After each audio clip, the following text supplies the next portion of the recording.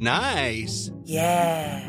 What you're hearing are the sounds of people everywhere putting on Bombas socks, underwear, and T-shirts made from absurdly soft materials that feel like plush clouds. Yeah, that plush. And the best part? For every item you purchase, Bombas donates another to someone facing homelessness.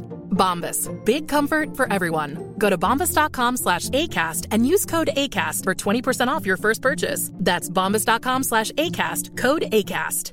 This Mother's Day, celebrate the extraordinary women in your life with a heartfelt gift from Blue Nile. Whether it's for your mom, a mother figure, or yourself as a mom, find that perfect piece to express your love and appreciation. Explore Blue Nile's exquisite pearls and mesmerizing gemstones that she's sure to love. Enjoy fast shipping options like guaranteed free shipping and returns. Make this Mother's Day unforgettable with a piece from Blue Nile. Right now, get up to 50% off at BlueNile.com. That's BlueNile.com. There's never been a faster or easier way to start your weight loss journey than with PlushCare.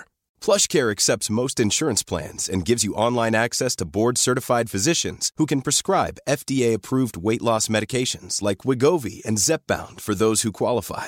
Take charge of your health and speak with a board-certified physician about a weight loss plan that's right for you. Get started today at plushcare.com/weight loss. That's plushcare.com/weight loss. plushcare.com/weight loss.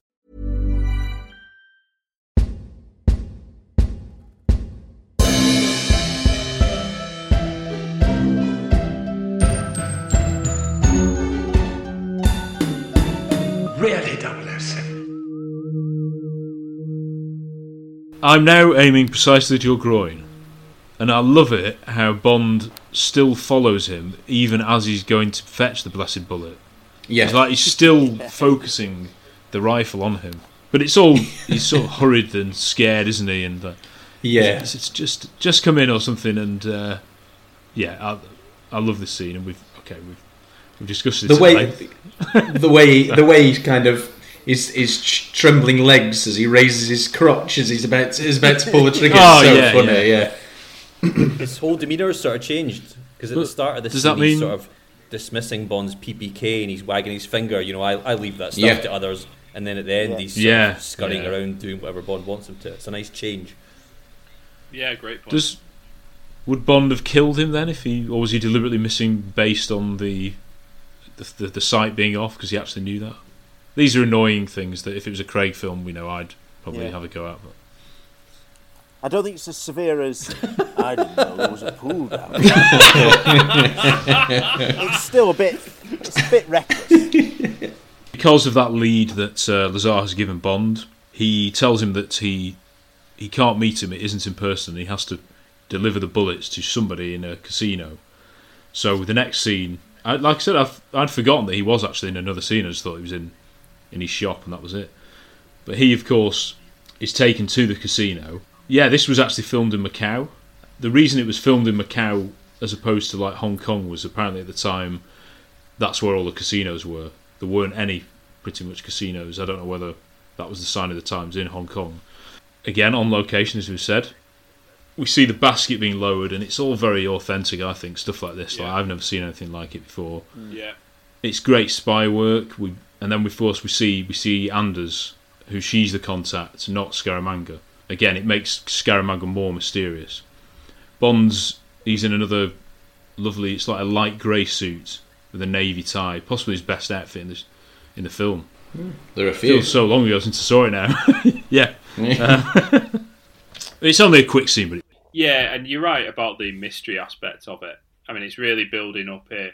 This is classic Bond when he's following a lead and he's not knowing where it's going to go. This is what we want to see, and we're actually with him on that.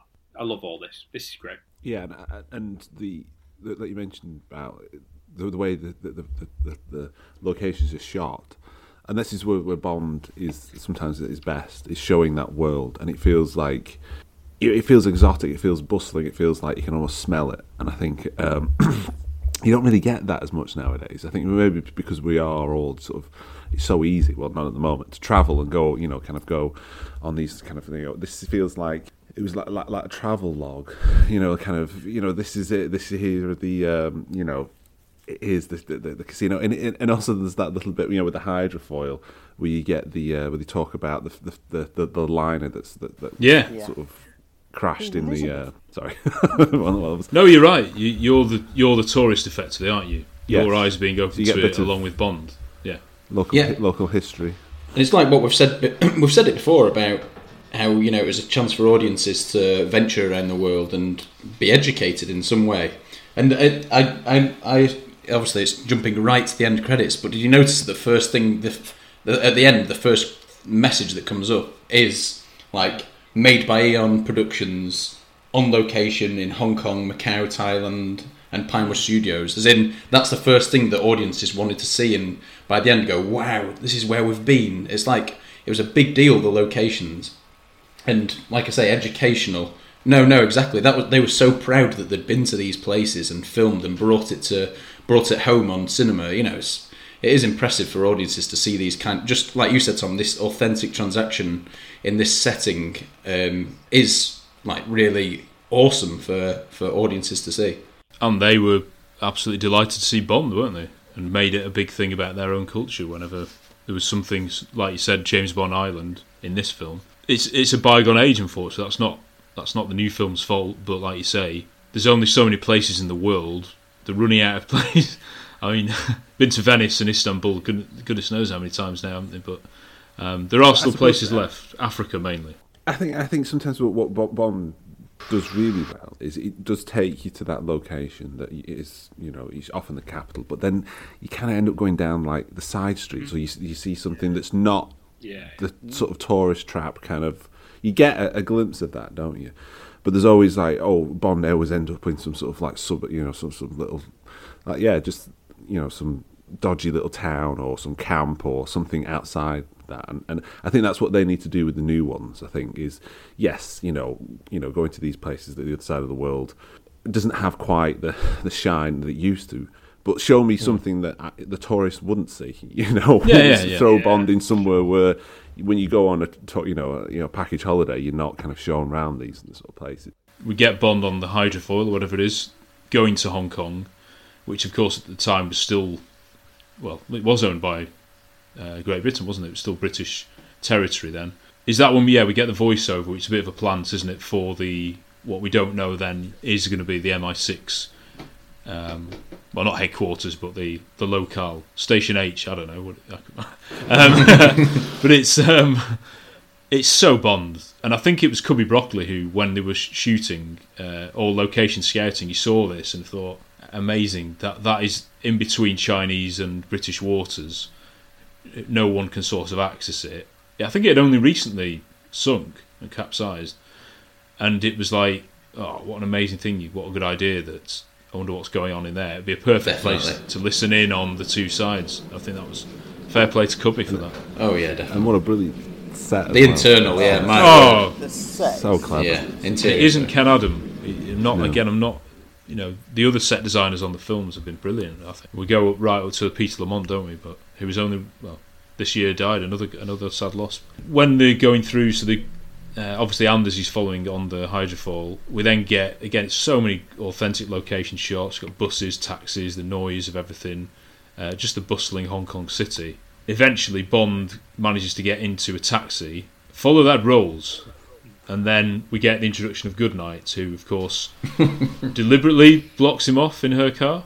Yeah, probably. No, I don't think she does. I think she's she's. I think she thinks she's doing something good. I think, yeah. She's an airhead. She's just right. She's just parked the car there, and then not realising she's blocking in the other taxi. I think this is, and that's why you obviously get the what do you call it? An inverted bed pad. Yeah. Car. But yeah, I think she is. She's just like this blonde in a convertible, pulls up outside, and he's just dumps a car, and then he has to get out and like. I'm not qualified in this at all, but I mean, is almost the phrase "dumb blonde"? Does it come from people like Goodnight in culture? I don't know. I'm not. I don't know whether that's true, but. I don't even know whether I agree that she is a dumb blonde, but yeah, it is. But she's also like Rosie Carver 2.0, isn't she? Oh, and John does not like her. Yeah, we know that already. No, I'm not keen either. Yeah, you didn't invite her at Christmas, did you? I didn't know she didn't make it. Yeah. She was whining then, wasn't she? I mean, Good Night. What should we say? This film could have been over 45 minutes earlier if it wasn't for Good Night and Lieutenant Hill. I mean, basically, Roger wins this mission in spite of those two idiots. That's the only word I can use. I mean, they are. I mean, I don't have a problem with either actor. I actually quite like them as characters. If that is the best that MI6 can come up with, then the Russian Secret Service has nothing to worry about. That's all I'll say. Because it's wow. I was sorry to say about Hip. I learned what I think is an interesting fact about Hip. You guys might know this. I was astounded when I first learned it, because I've seen The Man with the Golden Gun a lot and I've never noticed it. Did you know he's got 2 different voices in the film? Oh, right. I knew he was partly dubbed, but I couldn't tell when. When they said was that it's his voice when he's inside and it's the dubbing when he's outside. But that's not strictly true, because after finding it out, I went back and watched all his scenes. And see, once you notice it, you cannot unnotice it. It's really the most obvious bit is when he picks Bond up to take him to High Fats to drop him off, and he's got the nieces in the back. Drop the kids so there's a really clear bit there when he says something, and then Moore gets at the car and he says something again. It's completely different. They're not even. I mean, so if you think about the. Oh no. Is that why the Wizard of Ice was grumbling? Think about the scene where he's M's asking them about the Solex, and he says he showed it to me in the bar, and then it wasn't there. So think about that, and contrast that with the scene when they're having the fight outside High Fats farm. Forgot to tell you, it's just father. It's so different. True. Their father. Which one's real? And with Britt Ekland as well, is she dubbed or in part, or only is it half and half? I think the odd line. I mean, so is it linked to how? So is the fact that they're part dubbed linked to how much they struggle with the mission? Do you think, or? Well, I don't know. Goldfinger seems to be an iconic character without being able to speak a word of English. I was going to say I'll bring Chris in here, because obviously Chris, I know, is a big horror fan. This film pairs Christopher Lee and Britt Ekland, of course, from The Wicker Man. Was she dubbed a totally different voice in that, wasn't she? So this is more of her real voice. Yeah, I think she's. It's one of those things you take when you watch Bond films. You just take it, particularly from Connery and Moore. You take it for granted that most of the supporting cast is dubbed by someone else anyway. Particularly if it's a woman. Same person. It seems like such a strange thing. But yeah, it's great to see. She's fairly iconic. She's in. The Wicker Man, which is a fantastic film, probably the best British folk horror film. Obviously with Christopher Lee in as well. I think she's actually pretty good, given what she has to work with, which is that she's characterised as like saying that the kind of the dumb ditzy blonde. She's just like, every time she's on screen, you're rolling your eyes. It's like, oh, God. Now her bum has pressed the button, and it's like it is kind of 70s sex kind of comedy thing, romp. It is really silly, and she does, but she has. She has charisma. She has, you actually, you watch it. She actually has some sort of presence. Given what she has to work with, it seems quite an achievement. You see what I have to work with here? Again, that's Batman. Yeah, you've done it again. I've done it again. Said it again. Just quickly, Chris, what does Jess think of Good Night? Well, not a fan, obviously. But it's difficult because you can't. It's when it comes to it's the period. It's the and she's a character who's written just for the plot, just for things to happen. She's not a fully formed character who we're investing in. She's just there to say a line so Bond can say something. She's just there for her to do something, so then someone else can do it. She's not really a great kind of character. She's not. Yeah, she's not poster child for feminism, should we say? So her intro here, we learn that she has a pre-existing relationship with James Bond, which after 2 years only happens a couple of times. So real character development then, compared to most Bond girls. Well, it's pretty babyish that she's just pined for him all the time. And later on, it's a bit like, oh yeah, she does actually resist him a little bit. Yes. No. She was right to be like that. Yeah. And we're meant to be rooting with Bond's character then, that she's a bit of a waste of time, are we? But this is all in contradiction to the book, isn't it? And in the book, she's the total opposite, I believe, and full of agency, very very capable. And so I've not read this book. And is this one of the short stories? Remember the Golden? No, it's just one of the last ones. It was the one that was written after he died. Yeah, of course, that's right. Yeah. But yeah, I believe that they've made a conscious effort to write her very differently for the film. I'm not sure my problem with her is her performance. I mean, she has a couple of duff notes, like aren't the fried mushrooms terribly interesting? It's I think Scaramanga's going to know you're being false there. But no, I think her performance is okay. It's more the way she's written. She's supposed to be an intelligence officer. She's too clumsy and too useless too often. I think you could get away with a couple of stupid moments, but she just gets too many. And I've often wondered, would this be a better film if Maud Adams was the Bond girl and got all the screen time? And I'm sure it would, but then I think, then she wouldn't have come back for Octopussy, and we wouldn't have got the Octopussy we got. So, yeah. Butterfly effect. Yeah. Maud. I mean, how do you like it? I think you might have... So dated, this humour, sorry. Carry on. I think you've hit the nail on the head there, Stephen, in terms of... I don't think there's a bad performance by an actor in this film. I think the issue is actually how a lot of them have been written. I think that is the... I think you've absolutely hit the nail on the head there. Apparently he wasn't happy with the script either, Mank. I believe from...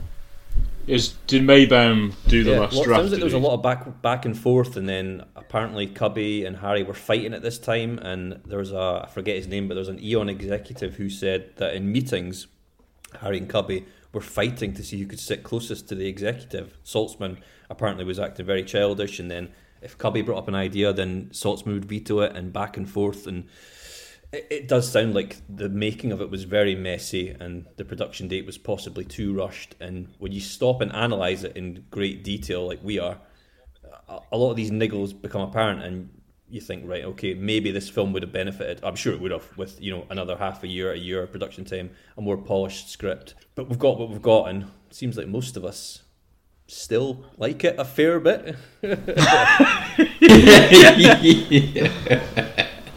It's like during this review, your sort of loving of the film is under threat. Got Harry barely hanging on perhaps at the moment. I'm really worried. Don't you worry. Might lose more people by the end of the... No, because this is the interesting... I think I said it, when I sort of introduced my feelings on the film when we began recording. Perhaps at the time it was, but certainly now, I'm very aware of the faults and flaws whilst I'm watching it. But that doesn't mean that I don't enjoy watching it more than some of the others, and it doesn't mean that it doesn't work in a lot of ways. And I also admire the bravery and boldness in a lot of the writing and the creative decisions. So even though there are flaws that are seemingly quite obvious, and there is something boiling over behind the scenes, there's plenty to love about this film. Just going on to Britt Ekland, the actress, because you always just like to touch a bit about the actors playing the parts. She was married to Peter Sellers at the time. And can anyone link him with James Bond? Casino Royale. Yeah, a bit easy that one, wasn't it? It's one of those, maybe in 100 years of this podcast we might touch upon it, but I know License to Queer has been bigging it up, so perhaps it might need to be revisited a bit earlier. But have you seen it, Stephen? I'm busy that night. Yeah. We'll just have an empty desk, I think, for that one. We'll just talk about Moonraker. The score is quite fun, actually. The score is quite fun in a kind of jaunty, dated way. I think so. Yeah. I mean, I've only seen it once. I can't say I'll go back to revisit it. Sorry, License to Queer. Not for me. Well, no. Oh dear. We've There's too much going on. One day we might get around to it. Anyway, got to do the redo. Different adaptations, different to a redo, as Matt will tell me. Anyway, yes, back to Britt Ekland. Of course, both lead women were Swedish in this. She also went out with Rod Stewart for a few years, and she was in his Tonight's the Night video. Again, dated, but good music. She's been in a few marriages, hasn't she? I think to quite a few. Yeah, like Roger Moore. She was in. Was she not in Get Carter? Was she in Get Carter? Yes, that was the only sort of big film she's been in. Get Carter. Get Carter. Yeah. Yeah, and The Wicker Man, obviously. The only bit of trivia I had on her was: is she the only Bond alumni to have appeared in I'm a Celebrity? There was Jenny Bond, wasn't there? But that's different. Yeah. There you go. I don't know whether anyone watches it, but I don't. But I remember Michael Madsen being in Big Brother. Oh yeah. Oh yeah. Yeah, incredible. Yeah, absolutely bizarre. He's some kind of a hero. Yeah. Yeah. David Arnold. Yeah. Growling his way. Yeah. Dear me, I don't know what's lower, being in Big Brother or being in Dine of the Day. No, I don't. Both absolutely valid. Valid, Michael. You can't take your eyes off either. Yeah. Could do one of those. One's a cold house with loads of people acting up to the camera. The other one's the Ice Palace. I don't know, something like that. I'm thinking on my feet. Yeah. Anyway, back to Mary Goodnight. Mary, incredible. Doesn't really seem like a Mary. No. Yeah, so we go. So this is like one of those famous scenes where the Bond fans particularly will single out as he's pretty rude, isn't he? He's not particularly nice to her at all. He's a green Rolls Royce and all this. There can't be that many in Hong Kong. But it's Bond who's wrong. She's the one who knows that. Yeah. No, it's shut up, mate. It's the she laughs at him. Yeah. She needs more scenes like this where she knows what she's talking about. She's been in Hong Kong for a couple of years. You've just got here, Bond. Yeah. Shut up. I know the lay of the land. This is the hotel. This is there. She needed more of that, I think, to be more believable. Yeah. Or just put her in a wardrobe. Yeah. Well, again, I was reading about Guy Hamilton, and if you think about his 3 films, we've got Rosie Carter, Woman in a Wardrobe most of the time. Oh, yeah. Sorry. We've got A Good Night in a Bikini for a heck of a long time, and then we've had Jill St John in a bikini for the entire bit at the end, haven't we? So I think that was a Guy Hamilton, a favourite of his. Well, yeah, I was going to mention that the end of Diamonds Are Forever, the Bond girl is like being held captive by the villain and being forced to wear a bikini. Yeah. And then 2 films later, it's the same. Yes, Spy Love Me. So. Weird. Yeah. That's why Tom Mankiewicz actually quit. He said that after writing The Man with the Golden Gun, he said, I felt like I was writing the same scenes over and over and over, so I didn't want to come back for another one. It's interesting, that. And then they had Anya in a bikini by Stromberg in The Spider-Man. Yeah. Can I just say, we're talking about Bond being a bit of a twat towards Goodnight in this film, and he is repeatedly. But I would argue, that there's nothing in this film he does. Well, the mod scene is different. We'll come on the mod scene. There's nothing he does in this film in Goodnight that is as bad as what he does to Triple X when they have that great scene in The Spy Who Loved Me when he says that I've killed your husband, and they both have the realization that we're going to have to work together. I've killed your partner, but we're going to get by it. Then it cuts to them hanging together on a cable, and Moore has this look on his face as if, haha, you're stuck with me. I killed your partner, but I'm going to get you anyway. Yeah, it's awful, isn't it? For me, that's the low point for that Bond. Yeah. It's so smug. It's I think, and it's played for laughs as well. Yeah, because that's the scene that I really like. The scene before, because it's Roger Moore being serious. Yeah, another example. Yeah, like. In our line of work, people get killed, and when someone's trying to shoot you, 40 miles an hour. So good, isn't he? He's so good. It's really good, yeah. And then it's like he's talking to Craig in Skyfall. I've thought that then that look he gives her is not on. But previously, he'd had the outrageous flirting with Naomi in front of Anya. Yeah. Not that he owes anything to Anya, you could say, but still. Again, Jess wasn't a fan of that, famously. So, good night, sir. Where are we up to now? We sort of get the impression that this is one of the first Bond girls who's been doing the chasing. Actually, no. All I can think of is a character named Eunice Gayson now. Can't think of the. So Toby Trench, yeah. She does a bit of chasing, doesn't she? But it's quite rare in a Bond film that there's this. Sorry, what have I said? Have I said something funny? You said a word wrong. Yeah. My tongue went. Game over. So crisp, like impression or something. It's very. Yeah. It's lovely word. Sorry. Slight fluff there. Yes. Anyway, so then we mentioned the previous relationship hinted at. We've already said that. And then, good night, but I do that to you after 2 years. Yeah. Yes, you bloody well would. Is that dubbed? I don't know. Well, that sounded Indian, Tom, so maybe that... You can't say that, John, anymore, I'm sorry.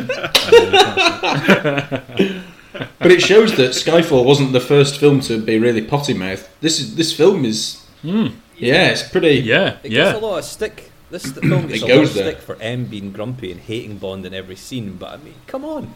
Moore's constantly shagging in front of him. Of course he's going to be a bit grumpy with him. At the end of every film, flashing a cheek at M and saying, "Oh, what are you going to do?" 007. Yeah. If you're enjoying Really 007, why not follow us on Facebook, Twitter, and Instagram? Look us up at Really 007 Pod. We get into the hotel, the Peninsula Hotel, famously. I assume it's the Peninsula Hotel because they follow the roles, don't they? Yeah. And lovely little cameo. This guy could be on one of those. Yes. Hilarious short appearances. The bellboy, as it were. Yes. Yeah. I hope that wasn't dubbed. I'm really paranoid now about all these parts. Was any of it real? Yeah. You were real. That's Truman Show. He goes into the room. Probably another gorgeous set, I assume, at Pinewood, but twin room. I noticed, not a double bed, because obviously it's just for her. Then I assume, isn't it? It's just her staying there. Although when you see later, you see stroking the golden gun. I always think that's on the yacht, the junk. Anyway, this is really minute. It's a twin room or not. Anyway, in-depth review. The score is stunning here. Lovely, soft version of the theme tune, the Man with the Golden Gun tune. And then we get, Bond perving on her in the shower, basically. A little bit uncomfortable. Yeah. Maybe. He puts his gun away, doesn't he? He's going around with the lovely... He's going away with the lovely Walter. I do think, there's nothing better than Roger Moore with the Walter. It's almost like it's an extension of his anatomy, isn't it? The Walter, it fits his body so well. But when he sees her in the shower, like with a little grin, pops his gun back in his pocket. Right, lads. Won't be needing this. I think it's a reason why, to me, he comes across a bit more dislikable in this film, because the only time he's smiling is when he's pervy, and that's a real issue to me. I approve. What I will say is the amount of times I have quoted audible stuff. I mean, that is just what a line that is. It is. It's so funny. It's brilliant. Is he just taking the mick out of? Oh, you're never going to use it, or just the fact that it's she's in the shower. Gun, or she's in the shower with it. Yeah. And it doesn't look. Water pistol. It might be a water pistol. It is a great line. You're right. It's a really good line. Amazing. It's the best line of the film for me. That I love it. Yeah. But the way, like, obviously when she, pass me that robe, or, and then he like walks over to her slowly, and then like looks her up and down, and he gives her the robe, and then and then he's watching her in the mirror. It's not great behaviour, to be honest with you. It's a bit like the a bit of ever so slight flash of the nipple, a bit like Living Daylights, Pushkin's wife. Yeah. Come on, lads, let's be honest. Yeah, well, in this film, there's a lot, isn't there? There's, and we haven't mentioned Chew Me yet. Chew Me, exactly. Chew Me, yeah. Heck, yeah. Bottoms up. So, the only scene there isn't nudity in the strip club. That's lap dance. Yeah. So that's, they run it pretty close though. So anyway, they get out of the bathroom. They're now. This is another awkward scene to talk about. But we're going to have to do it. But the plot does tie with the plot because Bond obviously finds these cigarettes that she's taken. That's why he's there, and he finds out that they're actually bullets. And we knew that anyway. Math. We've done so many impressions of this growing up. Yeah. Give me that. It's such a lovely voice. Yeah, she's really good in this scene. And I'll break it unless you tell me where those bullets go. So we get a bit. Yeah, she's genuinely scared, and she sells the pain. So when he's bending her arm, I think what makes the scene more uncomfortable than it might be is the fact that she is really convincing as a woman who's getting her arm twisted back. This must be the most controversial scene in Moore's era, and it's obvious to see why. Before doing this podcast, I've thought a lot about it, and I've been trying to justify it. And I think on the sort of justified side, it does make sense from a storytelling point of view because he thinks an assassin's trying to kill him. He thinks that she's involved. Well, he knows she's involved, and at the end of the day, you tend to forget because Roger's so likeable and such a lovely guy in all his films, you tend to forget that Bond is a ruthless, cold-blooded killer. He's not Clark Kent or Captain America. If Clark Kent slapped a woman or if Steve Rogers slapped a woman, it would be completely different. But Bond is, if you read the novels, Bond's a bastard. He's a cold-blooded snob, really. And when you watch Rogers films, you tend to think of him as this jolly, cuddly, warm guy. So maybe that's part of it.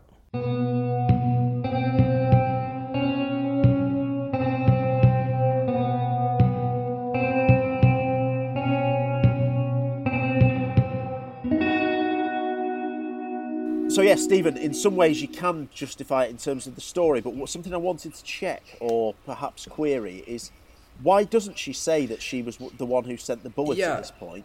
Is there a reason, or is it just a... I have a working theory. I'm definitely not saying this is correct. It's just I've thought about this a lot. You guys can tell me if I'm right or wrong here. So I've rewatched it twice recently.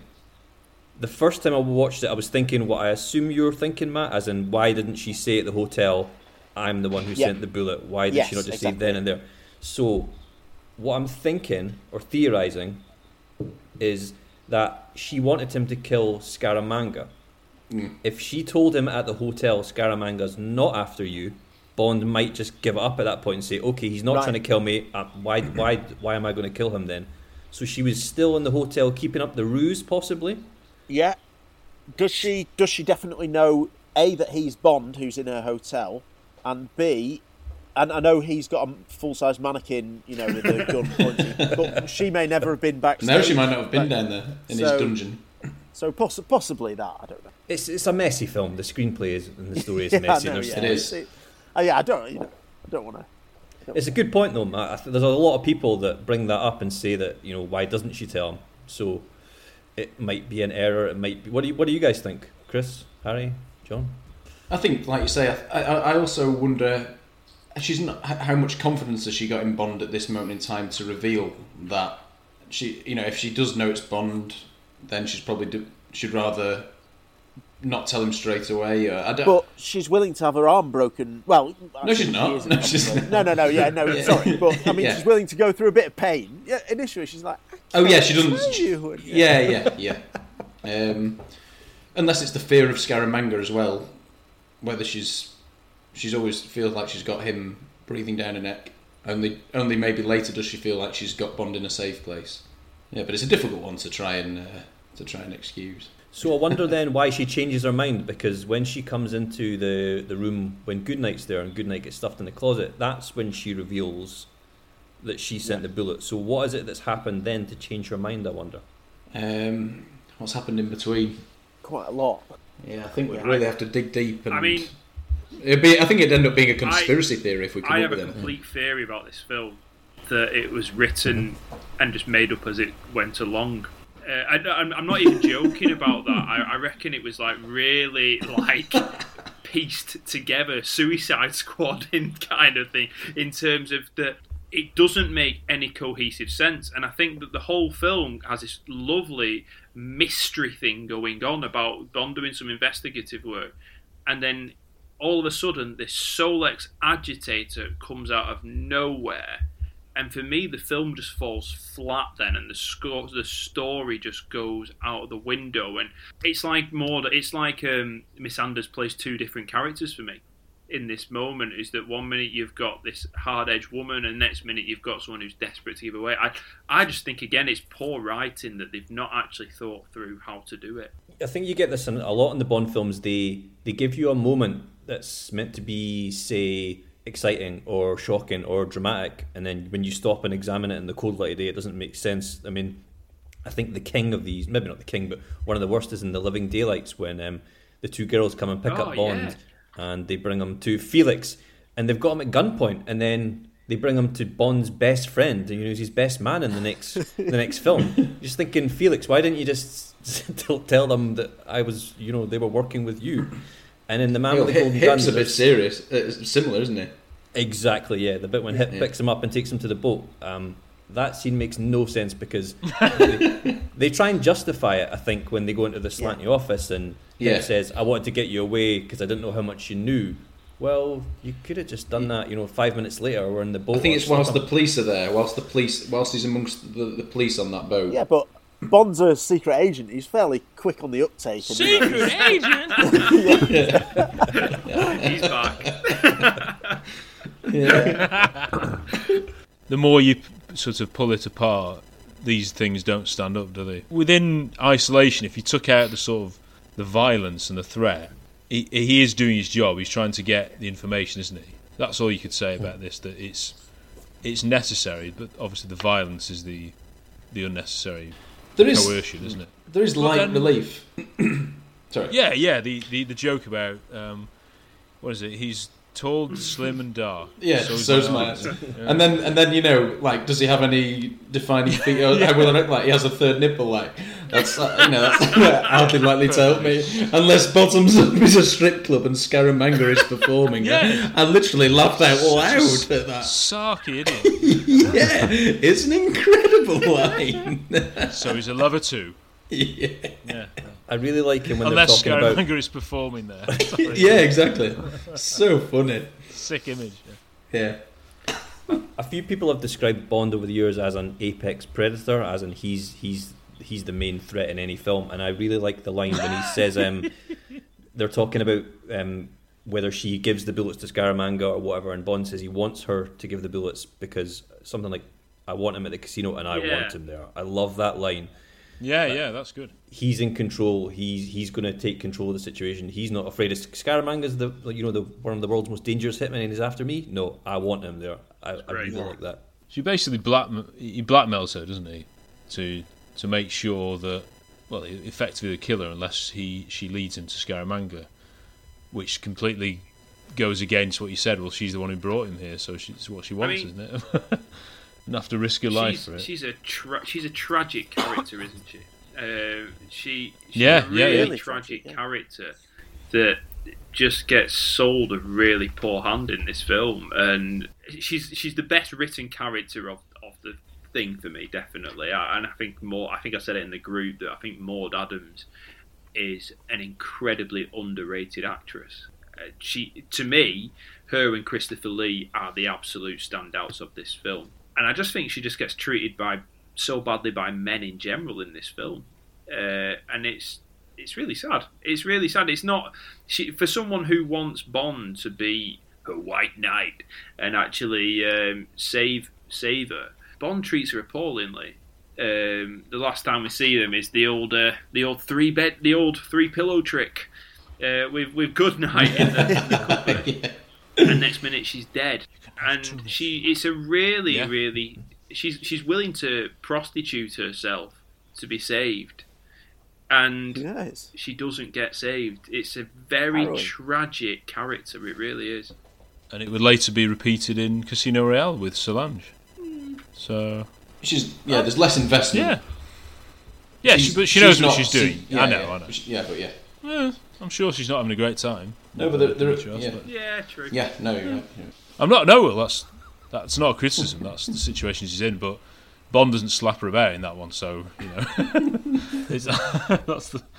And then he does a joke, doesn't he, at the end? About when he's pouring the champagne, and that would be a pity because they're very expensive. I can't remember what it is, but it's just again, get lost, mate. I love you because you're Roger, but nothing else. She's incredibly, incredibly beautiful, Maud Adams. I imagine. Oh yeah. When Britt Eklund, imagine you're Britt Eklund, so you're already an extremely attractive woman, and you think, I'm going to be the new Bond girl, and then you get on set and see Maud Adams. You must have been like, oh, come on. Yeah. Well, I said there's she was. Something though. I'm trying to. Britt Eklund. Yeah, Britt Eklund thought that she'd been given the part, and then when she saw that Maud Adams had been given it, she was absolutely distraught. But then it was like, no, you're going to play a different character, I think. So there was a bit of rivalry between them to start with, I think, even though they were both Swedish. You can see why they brought her back for Octopussy, even though... Yeah. I mean, if they did that nowadays, just say if Eva Green was playing a different character and 3 films after... So weird. When you stop and think about it that way, I mean, we all watched these films as kids, so it wasn't a big deal to us. Maud Adams is the one film she's in, and is it 2 films later, 3 films later? Mark Lawrence. Jodie Baker. Yeah. These things happen. But now it would be so weird. Think about it. Vesper Lind, Eva Green in Skyfall, or Eva Green just playing a different character in Spectre. You'd be what? Yeah. What's going on here? There weren't as many actors and people wanting to be famous then. I don't think. I think it genuinely is a lot of that. They're like, get your mates around as well. She was good. I think this is a really good part of Octopussy. We know she can do it. I don't think we did the same and that's no, and no, that I is don't. The testament to her. That's why she's underrated actress, because in one film she's playing a kept woman and a tragic character, and in the other film she is a very strong female character. That's phenomenal acting. We did go into it that she was essentially screen testing James Bond for Octopussy, and that's how she got the part. She wasn't even considering herself for it, but then when they saw how well she did in those scenes, they're like, hang on, just get her. It's a bit babyish, but it wouldn't happen now, of course not. Yeah, I think we'd all agree that she was the right part for Octopussy, so I'm the right part for Anders. Yeah, absolutely. Can someone remind me what the next shot, the first shot of the next scene is? Yeah. Bottoms up. Yeah. I won't show you, I'll just do the sound effect. Yes, I would show my bottom. Yeah, it isn't the shot of the logo bottoms up there. That's when they go outside, is it? Yes, correct. Yeah, it's the real bottom. Yeah, and the hair covering all the right places. Yeah, it's crisp. Is it? Sorry, I might have been wrong. I think this might be the woman who's in the title sequence, not Chewie. Oh, right. Yeah. No? Well, okay, I think both seem pretty willing to. I think both would have been willing to appear in the title sequence. You mean this one? Yeah, the very first shot, which I think Harry said was quite iconic. So. Math went for it on that. Yeah. So, can you remember what Gibson orders in this scene? It's ginger ale. Good. Yeah, that's the real quiz. That's the real quiz. Yeah. Gibson. Yeah, he's just a normal. He is just a normal guy, and he's just in the East, just having a bit of time away. Yeah, someone like him, that actor. I can't believe him growing up like, I just always want to be an actor, and Shakespeare plays and everything, and then he's hardly in it, and then. The way he's rolled back. Anyway, sorry, I'm jumping the gun with it. Yeah, literally. Mate. Hip's next to him. Is this the first time we see Hip? Really interesting, I think. So he is, yeah. It's an odd scene, just a very quick scene without Bond in, and they're sort of waiting, and Bond, of course, is in the alley. Smoking a cigar. Well, it's Roger Moore, isn't it? It's nothing to do with James Bond, I think. I'm sure that cigar's almost fancied his cigarette. Yeah, that cigar is almost on the pavement on the other side of the road. It's one of the longest cigars. Massive giveaway. If Scaramanga was up in that scaffolding looking down, he might not be able to see Bond, but he might just see this cigar poking out from under a roof. Bigger than Nick Nack, isn't it? You can't say that. He's in a lovely darker brown suit now, of course. Bit of product placement with the Rolex just to check the time. It's quite crisp. And then I think we see the logo bottoms up. And there's it's cut at the moment with Scaramanga with Anders. Is that back on the junk? I know I'm obsessed with this. Yeah, I think that. Because that's the bed at the end, isn't it? Good Night and Bonding. Yeah, the music is quite unusual. I don't think it's on the soundtrack. Is it sort of... What, the one that builds to the shot? Oh, right, yeah. It goes like proper electric guitar, funk, jazz, sort of very crisp. And then he sees Nick Nack, of course, in the alley. Rob Parker's favourite piece of music that John Barry's ever written. We finally hit. Yeah. Why is he wearing a bowler hat? Don't know. It looks quite good, doesn't it? Yeah. It looks quite good. John? Yeah. I love the little cheesy grin he gives when he looks at him in the mirror. Yeah. It's almost childlike, isn't it? It's playing up to this idea of being childlike almost. Yeah. What a character. Yeah. You wouldn't get it these people. No, you wouldn't. Again, it is like the balls of the movie. No, like reason. There's not. They're not. They weren't. I'm not talking about sort of being sensitive or anything. Back then, they weren't afraid of having characters like this, sort of intriguing characters that. Do you know what I mean? Though it's yeah. It's a bold step, and again, something completely new. Yeah, I totally agree. You can't have every henchman being a massive, muscular, blonde-haired guy who doesn't exactly. say much. And Nick Nack is very different as a henchman. I'm not just talking about his size, because he's not really a tough guy. He's not presented as a physical threat to Bond, even though he throws a lot of bottles at him at the end. He's a little chap who wears a bowler hat, and he walks about, and sometimes he's got a... he's making food for Scaramanga most of the time. He's not. Yes, he's not. He cooks dinner at the end. Yeah. Chef, interior designer. Yeah. Polishes the silverware. I love the look on his face when Hip sort of tells him to get away from the body. The little offended look on his face, as if to say, "Oh yeah." Such brilliant scenes. Yeah. I really like the scene. Sorry. Yeah. So do I. When it's really the tension effective, of the music. Yeah, when it builds up to the assassination, it's world class. But before then, there's no music and there's just the sound of footsteps on the road, which is so effective. Like it's building to something, and you've got those lovely heels clobbering along the road, and then when the music kicks in, goodness me, sensational cinema. Lovely shot of Scaramanga, his eye. Is it quite funny that an assassin uses a handgun from that distance? Is that quite? Yeah. I don't know. I don't really know how handguns work, but it seems quite far for a handgun to shoot. Like for this, he didn't need the golden gun for this, does he? Really? It's, maybe when he's with high fat, because it's a disguised gun, isn't it? Yeah, but it's one shot, one kill, isn't it? So. He's cocking. That's GoldenEye on. That's Golden Gun on Golden. It's to let your employer. Yeah. And it's cinematic. It is. And he's got a real pride and sort of arrogance about his work that he wants it to be recognised that it's him with his golden bullets. And it's a lovely double bluff. When Bond and the other character drop. Yeah. It's like, did he actually shoot him? Yeah, the way Bond goes down is brilliant, and Do we know that's Gibson then when we first see him in the? No, I don't think we know until M says. I bet you did. I should think you did. Yeah. Yeah. So good. No, it's absolutely brilliant. This, and like you said, I mean, it's pretty graphic again. A gunshot in the head for PG in the 70s. Yeah. Fairly, Roger Moore wouldn't be like that when he wouldn't. Yeah, and then like you say, Stephen, the sort of Nick Nack just checking the body. I don't know why does Hip sort of say, "What on earth are you doing?" Or, yeah. No, it's just like, hey, what was he doing? What was he doing? I don't think he takes a Yeah. Right, okay. Yeah. You don't see it all makes sense. You just see him tampering. No, you don't. No, but that's good. Yeah. That's good writing, because you don't. Yes. Like you don't see again Casino Royale. You don't see Bond. But I put it on the belt. Take the thing and put it on the belt. Yeah, good. Yeah. It's quite a conspicuous character, isn't he?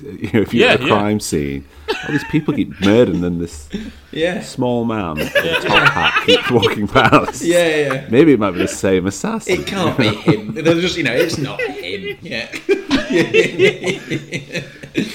He's wearing a bowler hat. Can you imagine the It's not that singer. Can you imagine the description on the news? We are looking for a little man with a bowler hat. Well, don't look now. Yeah.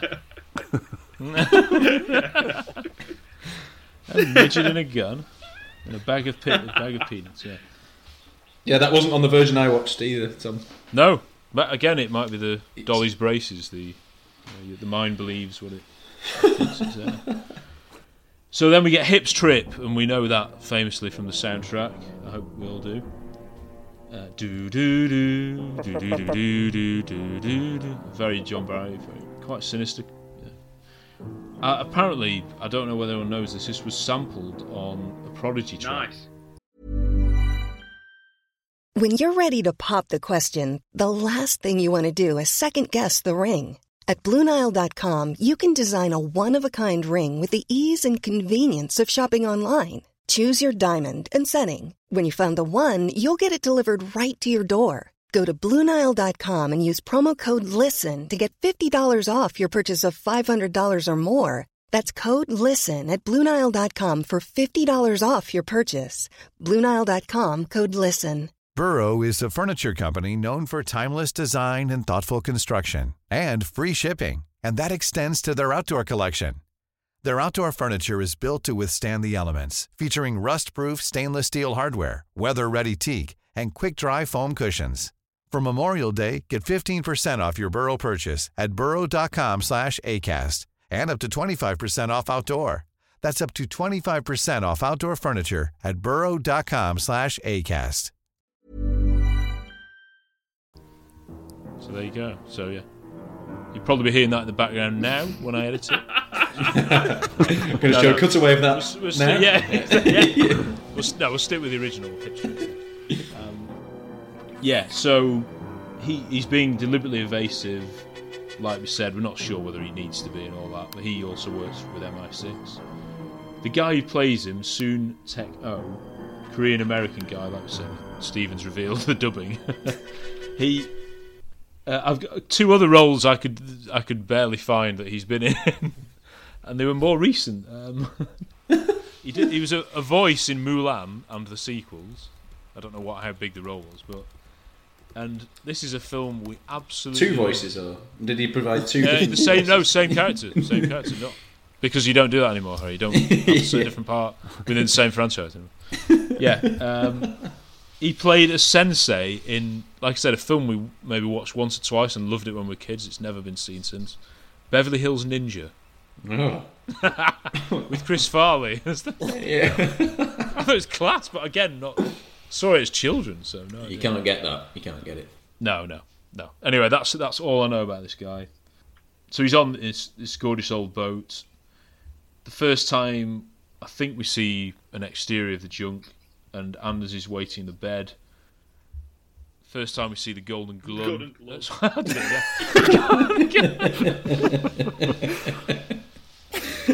Oh dear, Tom. Go to sleep. Yeah, we see the Golden Gun in all its glory. That's what she said. Absolutely gorgeous music. No dialogue. Yeah. You know exactly what's going on here. Yeah. I think it's a really, like John said in terms of Anders sort of prostituting herself, it's horrible just her lying there and taking this. And knowing that, well, it's for his sake because it's part of his ritual. This is what he does, before it. It's just uncomfortable. Yeah.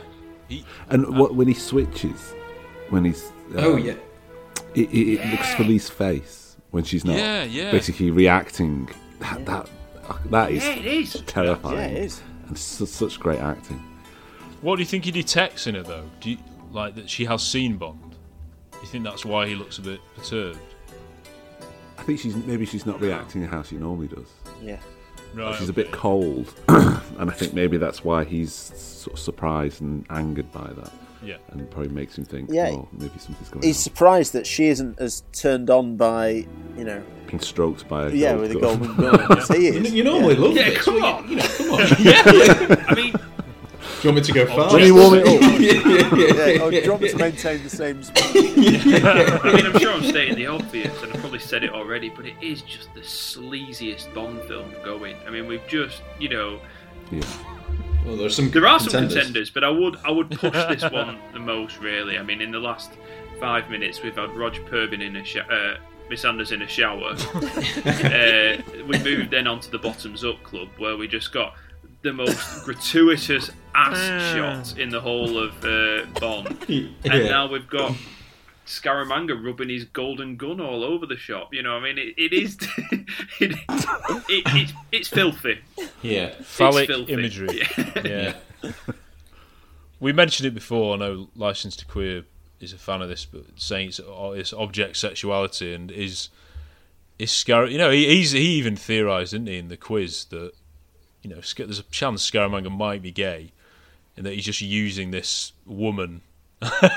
He's using this woman for his own devices. He's far more interested in Bond, isn't he? Yeah, and I think by the end of it, anyway. Yeah, I think he was saying, License to Queer was saying, I hate not using his name. David was saying that in the book, I think he said it was more, clear that Scaramanga, seemed to be gay in the book, and I don't know. I mean, it's quite weird to be analysing it like this now when you've watched this film like kids, and then always thought it was a bit strange. What's he doing? What's he doing with that gun? Yeah, it's not for funnily children. enough, in the book Quantum of Silliness, which is more available our friends. For all. Yeah. He does this great, Tchaikovsky or Robbie Sims. Stage names for each film, he gives alternative titles, kind of using puns, which is very, very funny. And for this, one of them is Mr. Kiss Kiss Bangkok, which is great, isn't it? And Solex and Violence. There are a few more. The Talented Mr. Triply Nipple. Good Night and Foo Yuck. How good is that? That's really clever. Yeah, and Honey, I Shrunk the Henchman.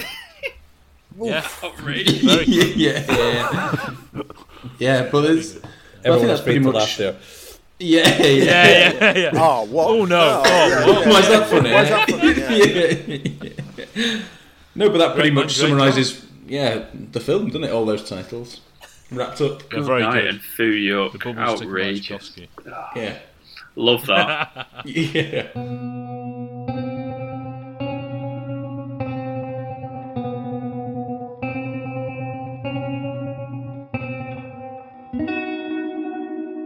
So once all this stroking has been going on, we then get on the boat, the MI6 headquarters. So of course Bond. Apparently Roger Moore didn't actually go to the boat. This must have been a stunt double when he's actually jumping onto the boat. Apparently, I'm afraid again Pinewood, but obviously they didn't film within the. Yeah. Just as a child, you expect everywhere to be filmed the way it is. It's such a good set. It really is. Yeah. When they first enter. Is it like a bar? Or it looks like a converted bar. It's got like glasses hanging above a bar. Yeah, it's really crisp. That, but don't know if it's functional. I just love it. I remember it as a kid. It's so vividly in your memory. This amazing set where it's everything's tilted, but then walkways and steps that are built. Sorry, I think in that film, M was getting so pissed off with Q that he needed a drink every 5 minutes.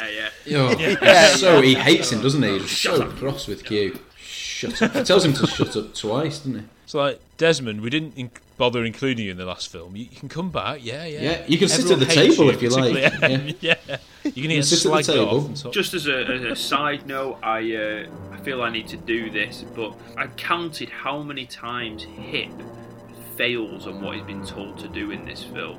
And this is the first one that Roger manages to escape past him. We'll then wait till we have the scene with Q and M, which will probably be in the next minute, where we'll find where Hit fails next time. Sorry, carry on. Yeah. But he didn't protect Gibson either. Oh, yeah, absolutely. Right, okay. Number 3. Gibson. Yeah. Can't think of anything he does after that that's at all a failure. Gives Roger a leg up over a wall. Yeah, different voice. He has a different voice for that, I'm sure. Yeah, but he tells him not to go in. Yeah. Right, yeah, go on. You deliberately disobeyed. So like I said, this was Cubby Broccoli's idea, and the officer sort of explains that, doesn't he, to Bond because again the audience would want to know this, so it's like a bit of exposition, but saying that the Chinese Americans are bugging each other, and that with real estate so expensive, might as well just go into this empty place. But yeah, very Bond and M look really annoyed to see each other, don't they? But of course, this is coming off the back that Gibson's been killed, and that's why, and the Solex has been taken. But not sure he knows that yet, does he? I'm also slightly threatened by M's makeup. Like it's sort of it's powdered quite white, like yeah, with sort of almost like his eyelids have been stuck down, so he looks really very ill, poorly. Yeah. He might have been at the time. Yeah, but maybe that's why he's cross.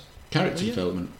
He's nicer to Bond in The Spy Who Loved Me, I think, isn't it? Next time. Yeah, he's impressed with the stuff. The one-upmanship with Anya. Yeah. Is it Diamonds Are Forever, where Bond says to M, sorry about the liver or something like that? Oh. Bond's drinking something and he says, sorry about your liver? Or no, he does. I haven't seen Spot Diamonds on. in a while. It's the sherry tasting. Is that Diamonds? There is no year for sherry. It is. It's Diamonds, yeah. Yeah, it is, yeah. I'm sure someone will correct us on that, but I'm sure there's a scene where M wants to drink and Bond says he can't because of his liver or something like that. So let's just say, being generous, that the man with the golden gun is unhealthy. Look, was his liver degenerated to the point where very good. Yeah, very good, Steve. I know what you, Harry. I know what you mean, though. I know exactly what you mean. With his nose in particular, he just looks very He's a bit crusty, sort of bit. I had not noticed this.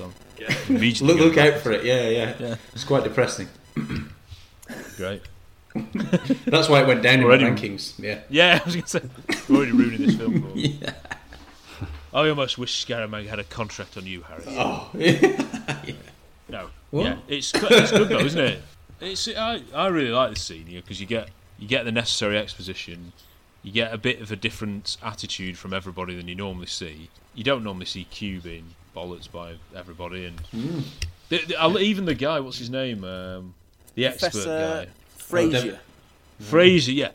This is really interesting. Yeah, it's such realistic acting. Yeah, so good. As I say, I link that to Raiders of the Lost Ark when those two enthusiastic guys are being given they're giving exposition, and Indy and Marcus are also. Marcus, I love that scene so much. But yeah, I don't know. It really reminds me of someone, only a small part, a sort of.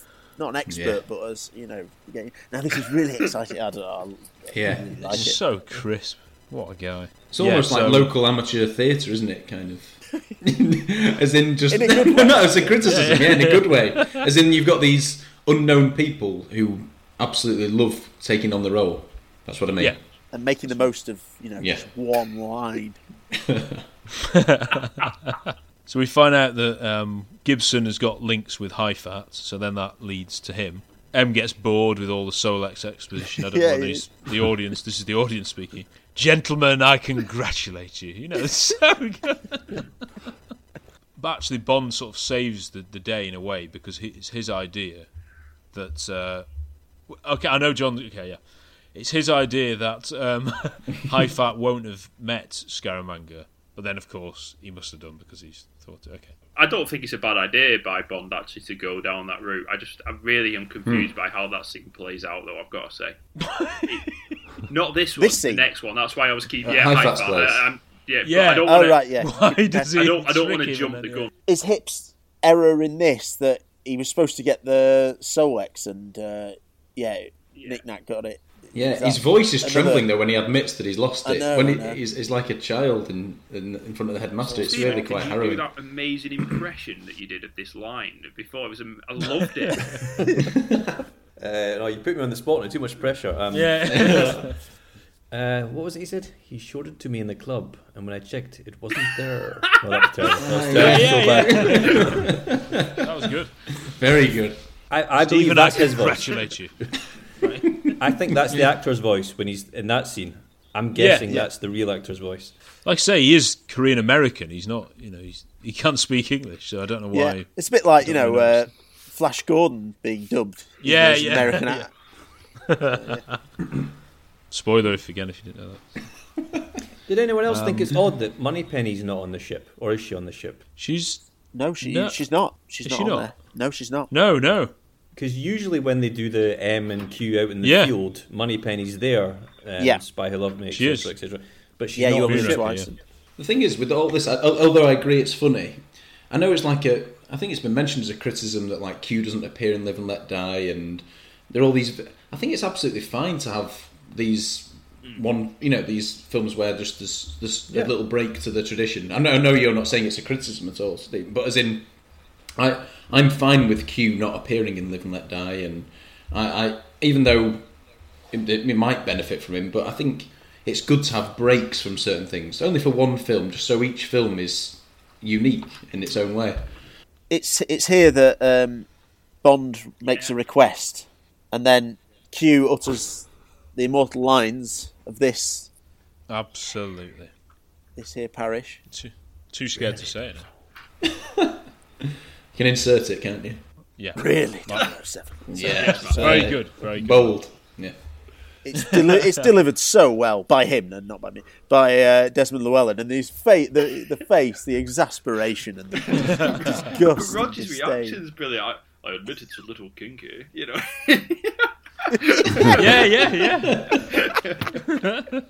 Then Bond's annoyed that M wants good night to accompany him. Yeah, I know. Yeah, he's so annoyed. Yeah, I noticed that. So unlucky. Right, another scene done. I think. Good. So we're now onto the High Fat Estate, which is in Bangkok, I think, or near Bangkok. This was actually filmed in Hong Kong, though. The Hong Kong Dragon Garden was used. We get the guards wearing the traditional, Chinese or Thai outfits. But then, very 70s we were saying before, weren't we? The Roger Moore, if you want your flares, Steve, and then, goodness me, this is Bond and Hip are pretty 70s in this scene. This seems very odd. Sorry, Harry, on you go. No, I was only going to mention the cigar, which is we've been there. But I don't know why they didn't use the cigar. If they tilted it vertically, they could have used that to vault the wall. Yeah. Sorry, Steve. Good gadget from Q. Yeah, or it could open up to a radio transmitter, but Jennifer wouldn't like that. Oh, yeah, she doesn't like that. No, dear. Yeah, I just think it's another one of those scenes that when you stop and look at it, it doesn't really make sense. Now, I'm talking about High Fat's reaction when he sees Bond. So when he first sees him, he shouts like, "Stop! Get out!" And then when Roger takes off the shirt, he plays it like, "Oh my God, it's you!" But yeah. High Fat obviously you'd knows. recognise his face. Yeah. It's very strangely played by the actor. So he's only seen Scaramanga's chest, but not his face. Yeah, no, because he's not met him, and he knows that he's got. Yeah. But then it's a double bluff from High Fat, and it's really odd to hear Bond talking about himself, pretending to be someone else. Yes, the man's a menace. There's barely anyone that knows about Bond. All right, calm down, mate. All right, yeah. Shut up. Inflated opinion of himself. Like, he's good, even by my standards. Yeah. Well, the ego in Casino Royale. I'm obsessed. Yeah, ego. The word ego is said about a dozen times in that film. Stay tuned, fellas. Yeah, so Bond then just casually... Yeah, you see there's a plant, isn't there? Because you see the sumo wrestlers are obviously models then. But of course we'll see them later and they turn to life. Again, ridiculous, but we'll get, visually brilliant then. And then Bond's like, actually, might as well... Yeah, I think, again, with the scriptwriter, it's like, how on earth can we get him into a situation where he's topless? When he's just gone on to he's broken into a real major player's land, Don't even know whether he's going to be there, whether or not he'll be, on the state or anywhere near where Bond is. Oh, there's a swimming pool, right, this is my only chance. Yeah. Oh, and a girl's just invited me in. Brilliant, right, we're all right then. Yeah, it's worked out beautifully. Yes. So you did it beautifully. Yes, I was Leave Gentleman and Wickham. Same voice again. Nikki van der Zyl, who dubbed Honey Rider, Sylvia Trench, Jill Masterson, Domino, Vesper Lint in the original Casino Royale, Kissy Suzuki, Solitaire in a couple of scenes. I'm afraid, and Corinne Defoe. That's more than there are. That's more characters than there are films. Yeah, she's the most prolific. Yeah. Maybe Bond she did the hotel porter earlier on. Oh, surprise! Yeah. 74, sir. Wonder who does that one here. I really like the shot in this scene where it cuts to Scaramanga with the binoculars and he's smiling. Oh yeah. Sorry, I've jumped forward a little bit, but No. A common criticism of this film is that Scaramanga's too friendly towards Bond, but I really like the glee that he has for all their encounters because he's like, yes, finally an equal, someone that can maybe give me a good match, and he sees it as a game. When he sort of lowers the binoculars and he's smiling, he's thinking, this fool, I'm ahead of him, the best spy in the world, this guy that everyone thinks is great and everyone bizarrely knows. I'm ahead of him at this stage. He thinks I'm not onto him. I love that shot. Yeah, agree. Yeah, absolutely. Agree. Give it some credit. I totally agree. Bye. we hear that before she goes, and it's and we're okay with the name Tune Me. We're okay with it. Yeah, well, I only realised it is. Obviously, Austin Powers ripped it on the third one by creating Fook Me, didn't they? Yeah. And Fook you. It was twins. You. Yeah. Oh. You kiss your mother with that mouth. Dear me. I mean, just to go on the horny thing again, we've got triple nippled Roger talking to Chew Me with the underwater bush. It's absolutely outrageous. Yeah. She's treading water for a while, though. She does well. Really struggling. Yeah. Yeah. Mouthfuls of water. Yeah. To chew on. Very good. I only knew her name originally because, the soundtrack, Chew Me in Crisley Land. Which I don't quite understand that. If someone wants to explain, feel free. But anyway. If anyone wants to write in and let us know. Yeah. Write to reply with Really 007.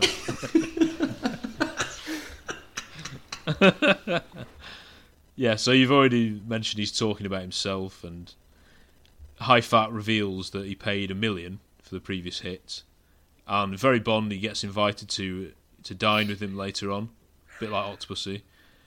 Yeah, even though of course it was all a ploy, Bond just casually, when he comes out, he just chucks the nipple, doesn't he? Yeah. So cocky. I know. He might need it again. Yeah, I've always thought about that. What if at dinner if High Fat just said, "Actually, can I just the nipple?" Yeah. Or if he finds it in the bush, when he's preening the bush and he finds the. Yeah, but would if you found that, would you definitely be able to identify that as? I mean, wouldn't be thinking. Hang on, is that a? I feel sorry for Q or whoever's made it. To be honest, I find that frustrating. Like when Q in License to Kill just tosses the famous broom again. Broom, yeah. Keep mentioning it, but he just tosses it away. Like, don't keep mentioning it. Keep it. You might need it again, or someone might. Yeah.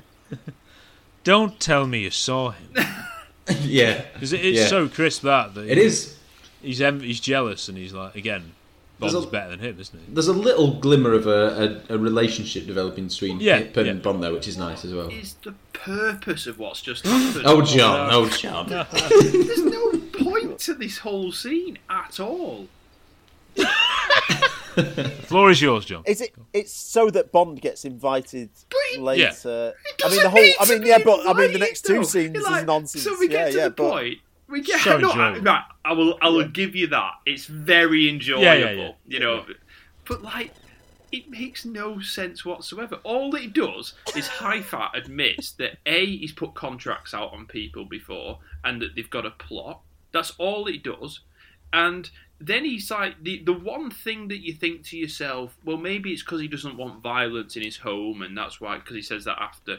Well, why didn't he just what is the point of deciding, you come back later, putting it on risk, he may not come back, he just knows this information now, you come back later, and I'm going to plant 2 sumo wrestlers and Nick Nack with a trident to stop you.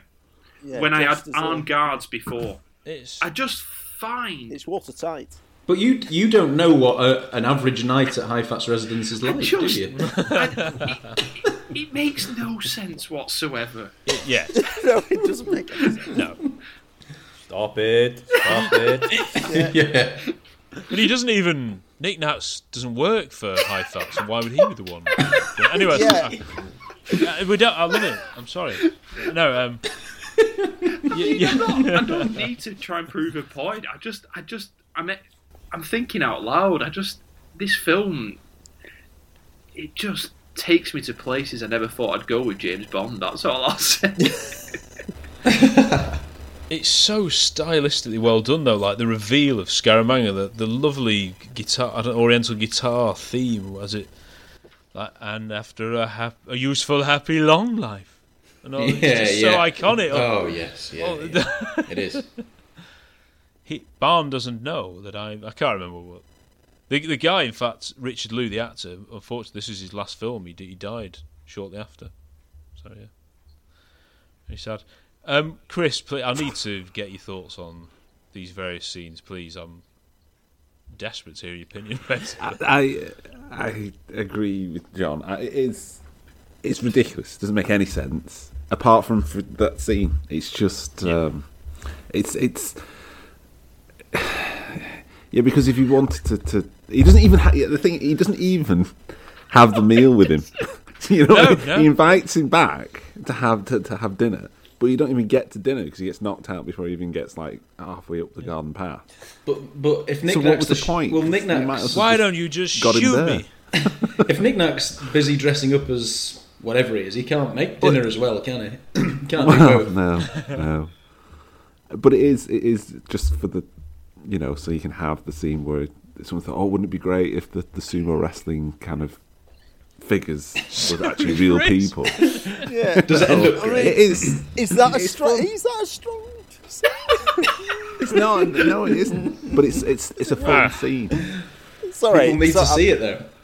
James Pickup. List this as a iconic, brilliant fun scene. It's entertaining, but the purpose of it is to set up this unbelievable scene where he grabs a sumo wrestler's buttock. Right, anyway, yeah. I'm definitely jumping the gun. The golden gun. Right. Yeah. Before then. Yeah. So. But yeah, Bond just briefly speaks to Goodnight, doesn't he?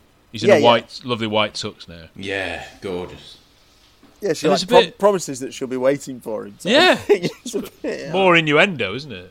And everything else. Warm. Right? Can I ask about that? What I don't understand. She seems excited, and then when he gets picked up by Lieutenant Hip and his 2 nieces, why? Yeah. And everything else warm. What is it? She's threatened by what? Those 2 or what? I don't know. She changes quickly. Can anyone? Just volatile. I don't know. Anyone? The giggling girls. She knows that Bond's such a predator that he might just cop off with these young girls. Yeah. He's not a. I mean, they're schoolgirls. Uniforms. She clearly knows. She wouldn't have. No. She wouldn't have known, how well he dealt with BB Doll. So maybe if she'd known that. Well, in Skyfall, when Silva's rubbing his knee, Craig's Bond says, "What makes you think it's my first time?" Maybe Goodnight knows that Bond and Hip have got a little something, so she sees Hip drive. Yes, perhaps. Yeah. That's a more likely explanation. Yeah, that is a more plausible explanation. They both go to the same flare maker, That's code. Yeah. Oh, hey. The nieces, again, I'm sure any Bond purist, diehard fan, they can't stand them. I think it was only last night I was goading people on Twitter about them, but Wizard of Ice, the usual suspects, obviously aren't going to like scenes like this. Bye. Yeah. Sorry. They're speaking in different languages. Apparently, the two girls. Yeah. It's so odd. Wait. Why are they laughing at Bond? Just because? I don't know. What do you mean they're speaking? Like they're both speaking in different languages to each other, apparently. Yeah. Not to the untrained ear, though. Just get away with it. No. Yeah. They were going to be dubbed, but they didn't. There isn't time. The lines aren't significant enough. No. It is another great Barry Q. I mean, if that's the point of the scene, it's so good. The music to sort of the reveal, really sinister, quite scary. I know it's silly. I know I don't understand the point of it. I know it doesn't make sense. But if you just took the scene in context, it's so memorable, isn't it? Just the turn of Knick-Knack, like no. All that's missing is he looks so excited as well when he's going to stab Bond. He looks so excited. He's jumping up with a little trident, like get him. Yeah, it's quite. The thing that's missing is Kevin McAllister dressing up as a shepherd at a stable in the background. Knick-Knack has the right idea, though, more so than so many villains. Knick-Knack's like, pitchfork in the throat or something. Yeah, I know. Not here. It's absolutely brutal. Yeah. But this be my home. The fight with the sumos, I presume Bond purists aren't especially overwhelmingly pleased with. It's hissing and all sorts. More noise. Yeah. So I'm happy. Yeah. Why does he? Yeah. What's people's problem with it? Exactly. Yes. Is it too silly? Is that what they're complaining about? Because what are we? 40 minutes in, I've seen people's arses on camera. 3 nippled men. A man trying to arouse a woman with a golden This is too grounded, really. Is this too much? This fight's too gritty for me. They start watching. Tipped me right over the edge. Yeah. This is more like it. Roger giving wedges out. Good. I like it. I like it. I think it's fun. You get to see Bond in trouble. That's true. He struggles. Yeah, you can't find everyone. And it's only because of Haifa stopping Nick. Yeah. This would have been his final fight. Imagine. Do they have sumo in Thailand? I thought it was Japan. So again, look, if someone can't ask to check whether 2 actors are speaking the same language. But it's because they had models of sumos. They had to. It's the models that they had, and then they had to get in some people. Yeah. Tom, there was a comment you made before where you said before they come to life. So I want to just double check if it's okay. You don't think that those sumo wrestlers are like in Night at the Museum or something where they come to life at night or something? I think I can't say that as a child. I can't rule it out thinking. Was the audience meant to think they were always there, waiting, standing? Yeah. Like, actually, I saw that it was a statue. I'm clever. I'm onto this. I put a fan fault with the film. I hate doing this and thinking about stuff like this, but it's quite funny if you think about. So those sumo wrestlers were standing where the statue sumo wrestlers were. So, after Bond had left before, can we get a couple of sumo wrestlers in? And please can you move those models, like a couple of guards, no, they need to be well out but of don't sight. hold on. What position are they in? Let's just work out. I'm holding him like this. Yeah. He's coming. But the models are really shiny. Yeah. This is perfect. Yeah, that's good. You look like an imp. But you're not actually allowed to do anything with him when you get in there. No. We cut to a kung fu film. That trident is strictly a prop. It's a leisure exercise. It's not to be used. But again, I've just realised, of course, it's all part of the same thing, isn't it? It's all part of the wax model. It's all posing at the end. It's all. I don't know whether that's just because the model of Bond comes to life at the end. Not the fact that it makes any sense. Magic. It's all horror, all fantasy film. It's all Yeah. Fancy Island. Now, I should confess here. I know this is way into the future. As a child, I did think that it was a different James Bond. You know.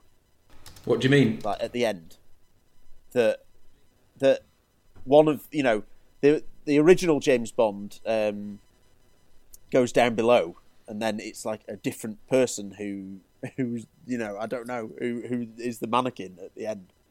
When I was a child, that's crazy. Supernatural. I don't know. Yeah. It messed with my head. So having, but Tommy's 38 now, so I was just double checking about the sumo wrestlers because he said come to life. That was why. Really 007 is part of the Pod Dojo network. Stop it! Take Mr. Bond to school. Very good. Not here. Not here, yeah. Yeah, this is my home. This is my home. Yeah, sorry. Do it again. I was so eager to get to take Mr. Bond to school. Yeah, so excited. Well, the filmmakers were, weren't they? yeah, absolutely. Yeah, Bond is, he was meant to be being killed or being murdered. Yeah. He's now getting a spa treatment. So it's worked out quite well, hasn't it? I don't know how much he understands as well. Yeah. Yeah. Don't kill him here at my home. Oh, right, so we'll just take him just outside and shoot him. No, take him to the karate school. And, take him to Cobra Kai. Yeah. Definitely. Like, what does he wake up thinking? Like, I was just about to die. And then, hold on, I'm very comfortable here. There are people coming out for a judo lesson. I'm not moving though. I'm perfectly comfortable. I'm still going to lie down. Yeah, and this. They're like, where are my trousers? Yeah. Why am I wearing these pajamas? Who dressed me? Who dressed me? I'm a grown man. Doesn't he get put in pajamas in License to Kill as well? Does he wake up with pajamas on in License to Kill? Yeah. So no. Oh yeah. Pajama party. Yeah. Pajamas. Yeah. And Octopussy. Octopussy. Yeah, Octopussy. Pajamas. There's a theme. Nightcap. Yeah. But it doesn't. It's like you're asking all these questions like why have you gone to the school? Why is it kung fu? Why didn't you kill him? Why is he in pajamas? It's alright. They won't just play some gorgeous Barry music.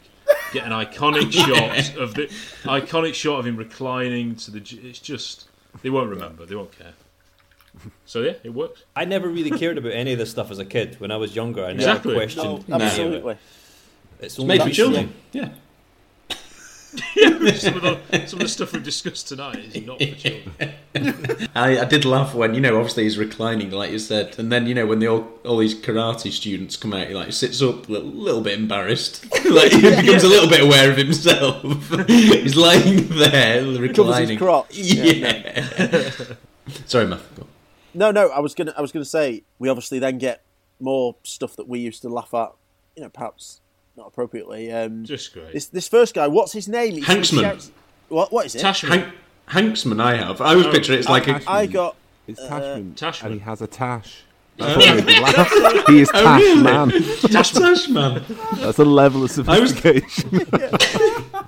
We need a name. Has he got a moustache? Maybe it's his surname though. It might be like John Tashman. Yeah, and he thought because that's my name, I better have a moustache. Yeah. People will be disappointed. Yeah. Tashman. You've shaved it off. But yeah, Matt, what you're going to say? Are you going to say about the laughter? Well, I was, but I just wanted to say a very Tom fact about ZZ Top. That they're famous for having long beards, but there were 3 members, and the clean-shaven, what is it? Frank Beard. Frank Beard. Yeah. Just genius. So Tashman. Like we as kids just used to rewind it, and there's other bits coming up that we used to rewind and howl laughing at.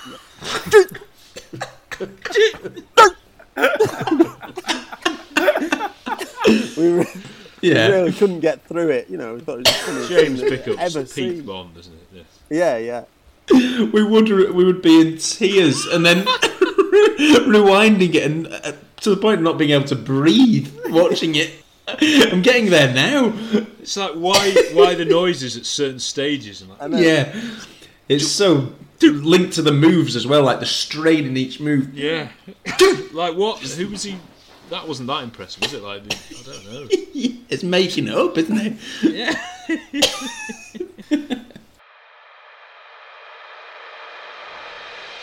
Take time is 6 minutes. 6 minutes. Check. Tashman. And then he's sipping on his tea, Bond, and then he's challenged to a fight. Yes.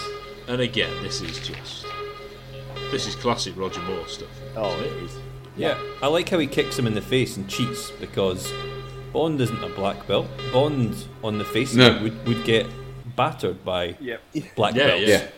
It's boring if Bond can beat everyone at everything. You know, he's out there do all their skills as well. Yeah, if he's going to go up against someone like Chula, is it Chula? Is that how you pronounce it? Yeah, Chula. Yeah. He's obviously the main man of that dojo. He's obviously the Johnny Lawrence of that Cobra Kai. He's the main dude there. So Bond would get destroyed by him. He has to fight dirty to beat him. I like how he, at the end, decks him and then thinks, right, I'm going out the window. I've got the best of him for the moment, but this is not going to last.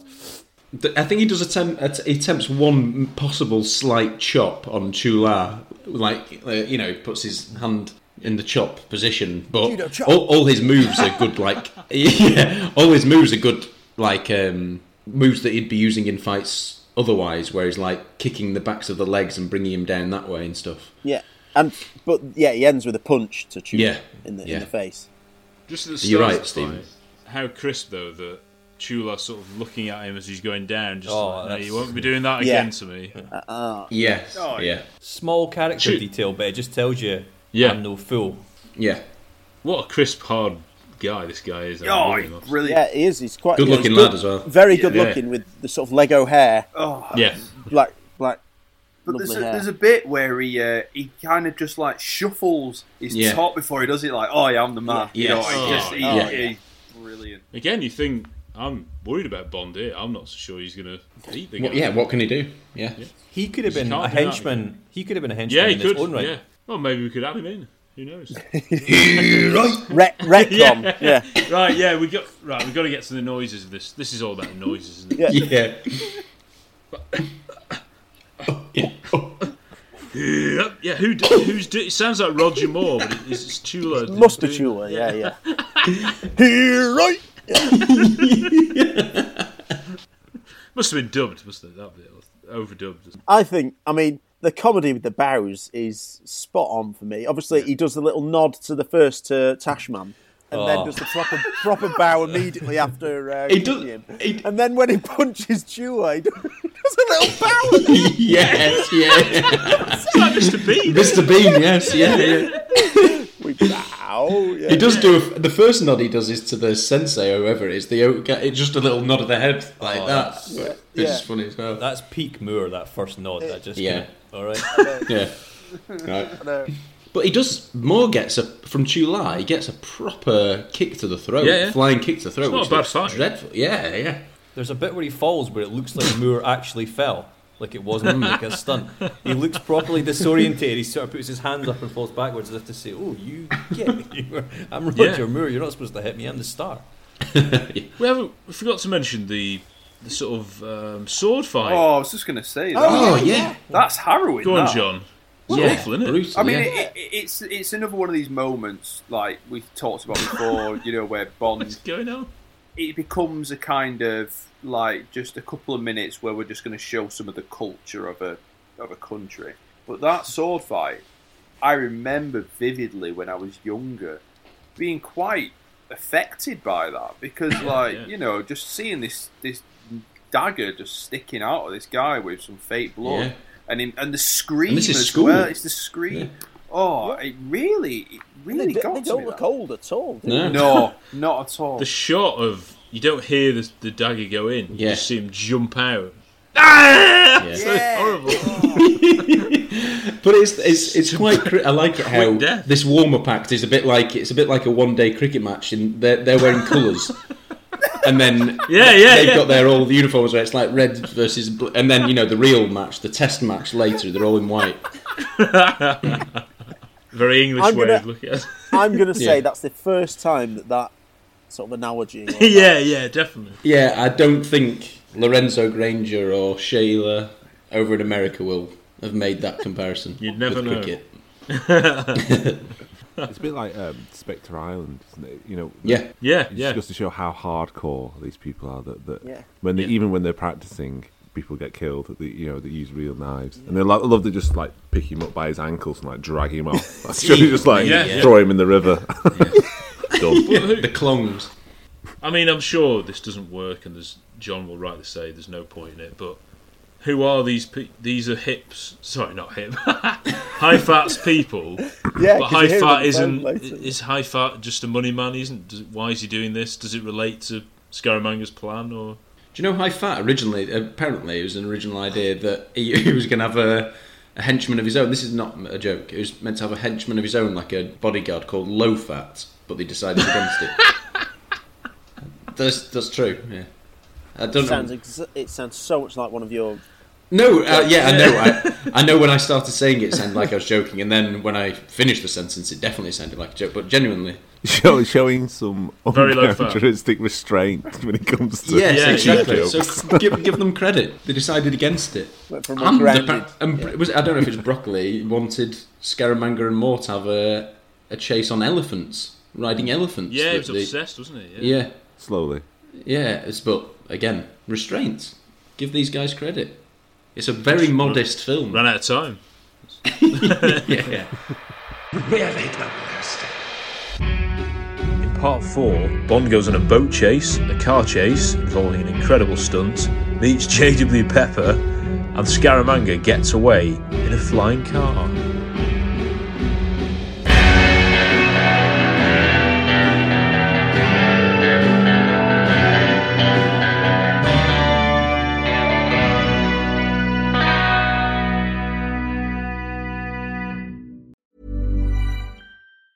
Mom deserves the best, and there's no better place to shop for Mother's Day than Whole Foods Market. They're your destination for unbeatable savings, from premium gifts to show-stopping flowers and irresistible desserts. Start by saving 33% with Prime on all body care and candles. Then get a 15-stem bunch of tulips for just $9.99 each with Prime. Round out Mom's menu with festive rosé, irresistible berry chantilly cake, and more special treats. Come celebrate Mother's Day at Whole Foods Market. Even when we're on a budget, we still deserve nice things. Quince is a place to scoop up stunning high-end goods for 50 to 80% less than similar brands. They have buttery soft cashmere sweaters starting at $50, luxurious Italian leather bags, and so much more. Plus, Quince only works with factories that use safe, ethical, and responsible manufacturing. Get the high-end goods you'll love without the high price tag with Quince. Go to quince.com/style for free shipping and 365-day returns. Even when we're on a budget, we still deserve nice things. Quince is a place to scoop up stunning high-end goods for 50 to 80% less than similar brands. They have buttery soft cashmere sweaters starting at $50, luxurious Italian leather bags, and so much more. Plus, Quince only works with factories that use safe, ethical, and responsible manufacturing. Get the high-end goods you'll love without the high price tag with Quince.